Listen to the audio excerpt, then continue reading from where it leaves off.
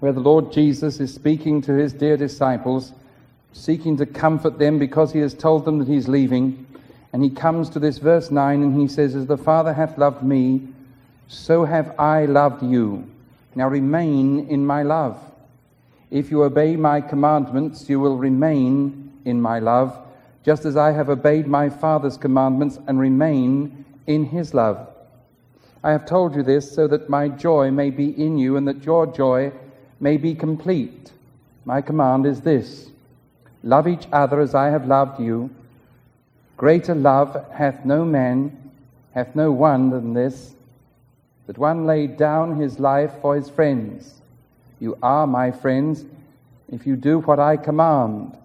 I no longer call you servants, because a servant does not know his master's business. Instead, I have called you friends. For everything that I learned from my Father, I have made known to you. You did not choose me, but I chose you to go and bear fruit that will last. Then the Father will give you whatever you ask in my name. This is my command: love each other. If the world hates you, keep in mind that it hated me first. If you belong to the world, it would love you as its own. As it is, you do not belong to the world, but I have chosen you out of the world. That is why the world hates you. Remember the words I spoke to you. No servant is greater than his master. If they persecuted me, they will persecute you also. If they obeyed my teaching, they will obey yours also. They will treat you this way because of my name, for they do not know the one who sent me. If I had not come and spoken to them, they would not be guilty of sin. Now, however, they have no excuse for their sin. He who hates me hates my Father as well. If I had not done among them what no one else did, they would not be guilty of sin. But now they have seen these miracles, and yet they have hated both me and my Father. But this is to fulfill what is written in their law. They hated me without reason. When the counselor comes, whom I will send to you from the Father, the Spirit of truth, who goes out from the Father, he will testify about me. But you also must testify, for you have been with me from the beginning. Let's look for a few moments at love. I want to look at this, just the properties of love for a moment or two. And without digressing too far, I would like very much to address your attention to the fact that the Father will give you whatsoever you ask in my name, as Jesus is recorded as saying it here in verse 16. Now, the importance of this is simply this: praying is asking. Praying is asking. Do you know that there are various levels of commitment? And the Bible continually teaches that there is only one thing for us to be involved in. Now, you can come and say, "Pastor, we've got to have a discipleship program." Good, you lead it. You can come to me and you can say, "Pastor, we've got to maintain the ministry just as it is." Good, you maintain it. You can say, "Pastor, we need a program for this and a program for that." That's all very splendid. Get involved. You do it. But there is only one thing that the Bible teaches us that we're to be about. And although we've occluded this and we've tried to exclude it from our thinking and from our actions so that we can have in our churches a sort of super spiritual club, the one thing that the Lord Jesus continually is telling us to do is to get out and win souls. Now, it's wrong for me to say that that's all there is to do. There's much more to do. But let me share with you very quickly something I heard this last weekend as I was at a fellowship listening to a preacher preach. One of the concepts he produced was this. He said that there are three levels of commitment. There is the level of identification. That is, when a person gets converted, he watches the other Christians and he sees what they do. They walk into church and they're very somber and they bow their head and they pray in the pew and then they sit very silently and very lovingly. They worship God while the organ plays this, that and the other, and they get very involved. So he learns that lesson and he also copies it. Or maybe As in this church, people dive in, chatter a great deal, sit down and say, "Phew, just got in time for the first hymn." And he copies that. There is that form of identification. He learns that to be an evangelical Christian, you have to paste a smile on your face, and no matter what's happening to you, you leave it there. Never peel it off, otherwise you won't be successful. And the thing won't be working. This religious experience, this born-again thing won't be working. So no matter what happens, grin. He also learns to get himself a large Bible. Identification. Of course, one can be sarcastic and go on forever on that theme. But then there comes a time when he conforms. And this is the second level. A second level. He conforms to the rules and the regulations it used to be. You older people especially remember this, that girls didn't wear lipstick, so they conformed. They wiped it off. We conform. We go 3 times, 4 times, 5 times to church on Sunday, and we conform to that image. We conform to that spectacle. We conform to those rules. There are things we do. We watch gaudy films on our VCRs, but we don't go to the cinema. We conform. We don't drink. We don't swear. Not that anybody hears us, that is. There are a lot of things we don't do, and we conform. But the third level is called by the same people that wrote those former 2 levels, total commitment. And that includes such involvement that there is enthusiasm about everything that is happening, and there is that involvement of sharing with others what we have received. And until there is that total commitment, what we're actually involved in our church or churches, wherever we're from, the assembly of believers, what we're actually involved in is this, a super spiritual club. As we identify, we criticize one another's identity until that identification is down perfect and acceptable to the majority of the critics. We get our conformity into its right little box, and we gradually rub off the square edges, and we break away the burrs, and we get people to conform to what we want them to do and how we want them to speak and what sort of behavior we say is right, and then we're real happy in our club, but don't ask more. I was listening to some men talking. One man said, "Boy, you want to go to such and such a club, and the reason is they've really got a good diet. Do you know, I lost 45 pounds. The other fellow said, "Oh, that's not as good as my club. Boy, you should go to my club. They've got this super thing here and that super thing there, and I lost 60 pounds. And so they got on talking about their clubs, and you would have thought that it was one-upmanship because everybody seemed to have a better club than the first man that spoke simply by the weight loss that he had achieved. He could have achieved exactly the same had he got into a pot of boiling water and just squatted there for an hour or 2 and kept it boiling. He'd have got the blubber off that way. We talk enthusiastically about things that attract us and captivate our imagination. What do you talk about?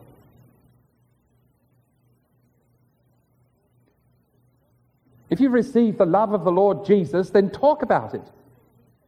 The curious thing is that we seldom are found in a conversation where we are casually speaking about the love of the Lord Jesus. Do we ever discuss the qualities of the Lord Jesus in the same manner that we discuss the qualities of the latest, fastest, most beautiful, slinkiest car that's been produced?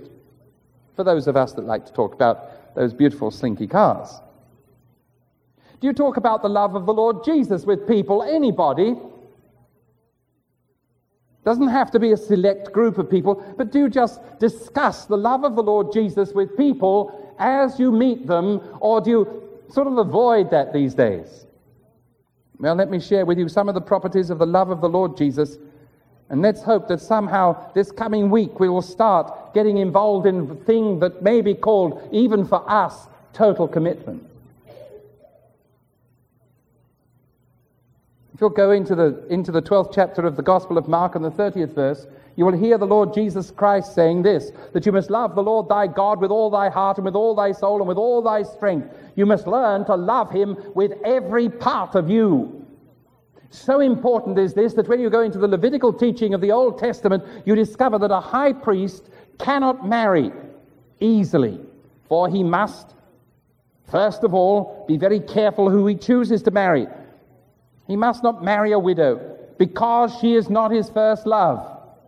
And he must not love a harlot because he is not all of her love. He doesn't have all of her love.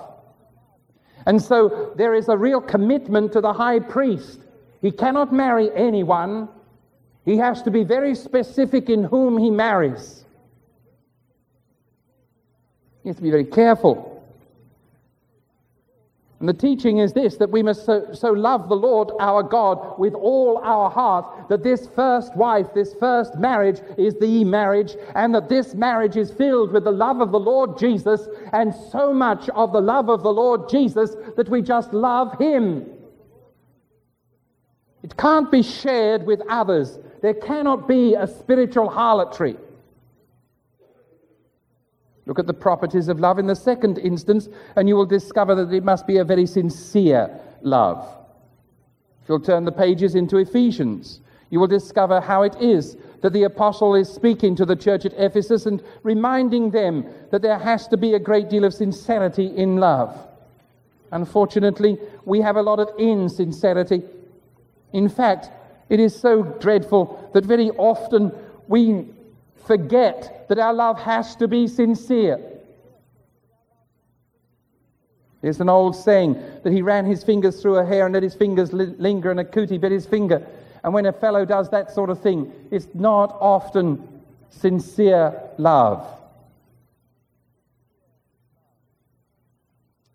Let me share with you from the 24th verse of the 6th chapter of Ephesians, where the apostle signs off with his benediction. He says, the grace be with all them that love our Lord Jesus Christ in sincerity. Some people are so sincere, but they're often sincerely wrong. What he's saying here is sincere in the purest sense, without self-interest. Why do you get so caught up? Why does a person get so involved, proving that they are so right, when actually very often they're so wrong? It's usually because self-interest has got in the way. They talk of love. So easily we talk of love. I love you. What do we really mean? The word, if it's sincere, means without any self-interest at all.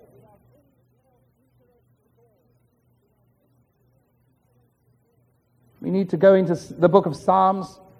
We need to discover this, that it must be a love that is a very fervent love. I wonder what we remember of fervent love. Ladies and gentlemen, it means a love that is very powerful, not a wishy-washy thing, not something that happens today and diminishes tomorrow, not something that comes and goes. We need to understand it needs to be with passion.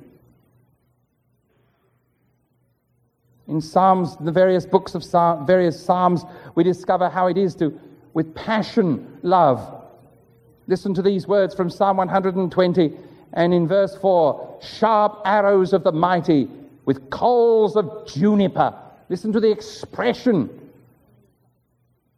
This is the attitude of the person who has a false tongue.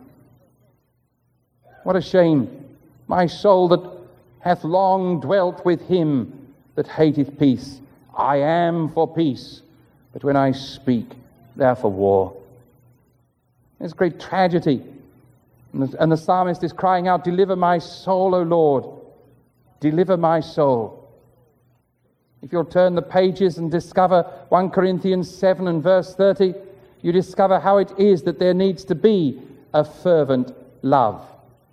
The apostle speaking to that church reminds them that they need to be very much in love. Verse 30 says this, they that weep as though they wept not, they that rejoice as though that rejoice not, they that buy as those as possess not. I don't know what that has to do with this. I must have written that down wrong. Maybe it's 2 Corinthians. But in 1 Corinthians 13, we discover exactly what love is. Love suffereth long. We must love with an ardor, with an affection. Let me share with you in the 4th instance that these properties of love must be active love, like fire. It's a labor of love, says 1 Thessalonians 1:3. It's a labor of love. In 2 Corinthians 5:14, the love of Christ constraineth me. The reason I'm doing what I'm doing is because of the love of Christ. Very, very seldom, when we get into all the pretenses of love that are so insufficient, very, very seldom can we say, the love of Christ constrains me, forces me, leads me, guides me, pressures me, produces from me this cry. In the 5th instance, let me share this, that the properties of love have to be most liberally revealed. Now, when I say a liberal love, I don't want people going around saying I'm talking about gay people and that sort of nonsense. No way. But there have to be love tokens, and the tokens of love have to be bestowed. Charity, or love, suffereth long and is kind. We don't see too much of that, do we? Oh, pastor, says somebody, I love you. I've learned over the years, when people start saying that, I start to hunch my shoulders, I start to set myself and ready to receive the next salvo. Not an expression of love. Talking to a pastor the day before yesterday, he said, how is it that when people approach me in my congregation, this is a young man, been in the ministry 2.5 years, he said, how is it that when people approach me in the congregation with nice words, I immediately start to cringe? I said, well, how long have you been in the ministry? He said, 2.5 years. I said, when did you start cringing? After the first half year? What a tragedy and what an indictment it is against all of us. Not just the preacher. We need to be very liberal with our love. We need to be able to share it. Look at this verse 4 of the 13th of 1 Corinthians. Love envieth not. Love vaunteth not itself, is not puffed up. It doesn't get involved in these things. One of the problems, I suppose, that we all possess is the business that I just want to prove myself. I want you to listen to my fine remark. I want you to hear my marvelous understanding, my great exposition. I want you to know that I've really studied and I've really achieved and that I finished college. I did all the things that people do. I get in the way of me. And so I don't love. I simply express it. I simply speak about it.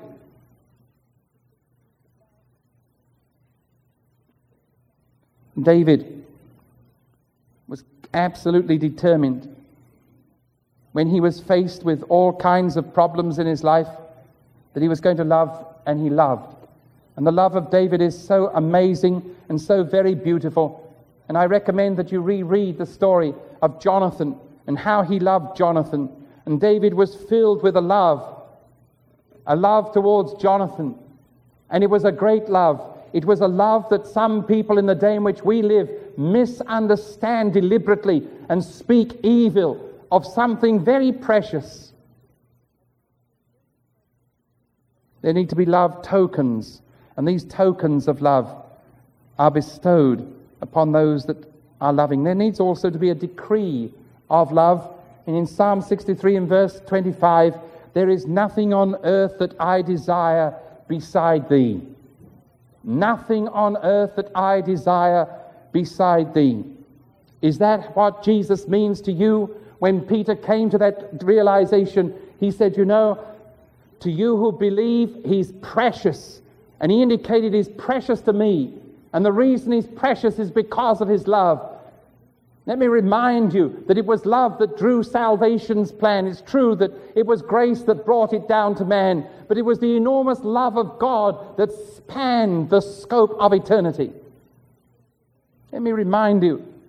Let me remind me. Let's be reminded of the love that Jesus had. Can you love Jesus without measure? Or says the young man, I love you because your dad is the president of a bank. He's marrying for money. I love you because you're very good looking. He's marrying for good looks. But can you love without measuring it? I was often amused when I first met Rini. She had some funny things that she had learned in Canada. Strange things. There was a great strangeness and sort of a curiosity about this redhead that I'd met. We had some people staying in our house and they wouldn't go home. And Rini came in with a tape measure and she started measuring the air. And we all stopped our talking and looked at one another. And eventually one of our friends said, what are you doing? She said, well, hold that. And she moved out. And she said, I'm just seeing how long you're going to be. She had some strange expressions. It took a while. I was sure everyone was asleep and I was the only one awake. There have been some precious little things that nobody even noticed, except me, and I started giggling. But the love of God must be above all things. It must be without measure. Needs to be without measure. If it's not without measure, then we're going to be very stingy with our love. This is how we do it. We won't love one another.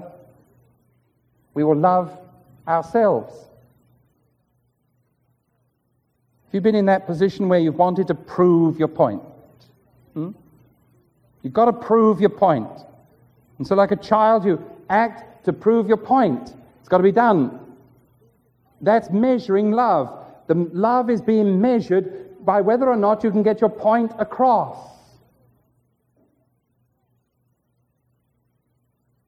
Don't measure it. Oil floats upon the water. Let your love flow upon your experience in life. Abraham loved Isaac.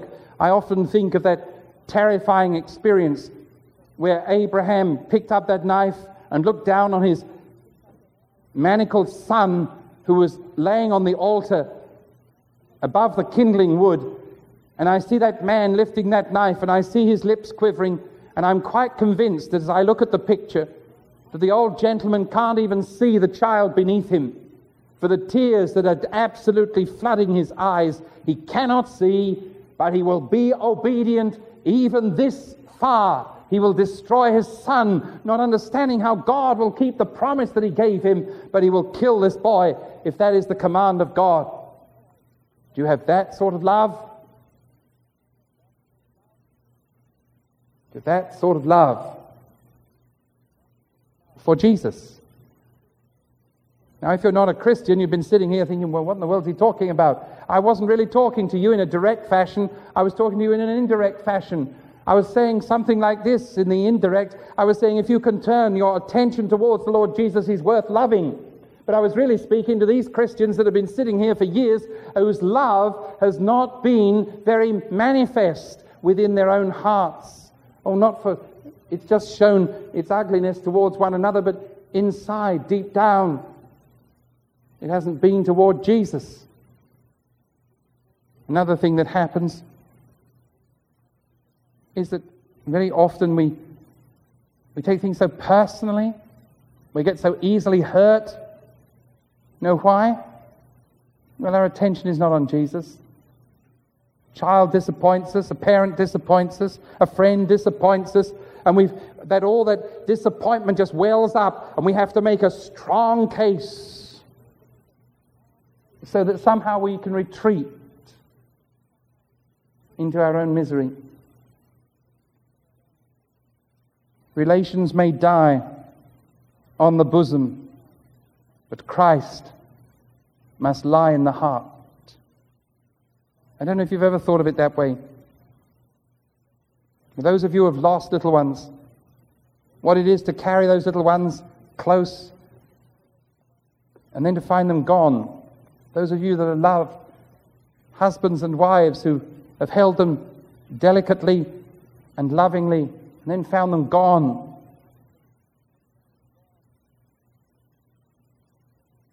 That's a great heartache.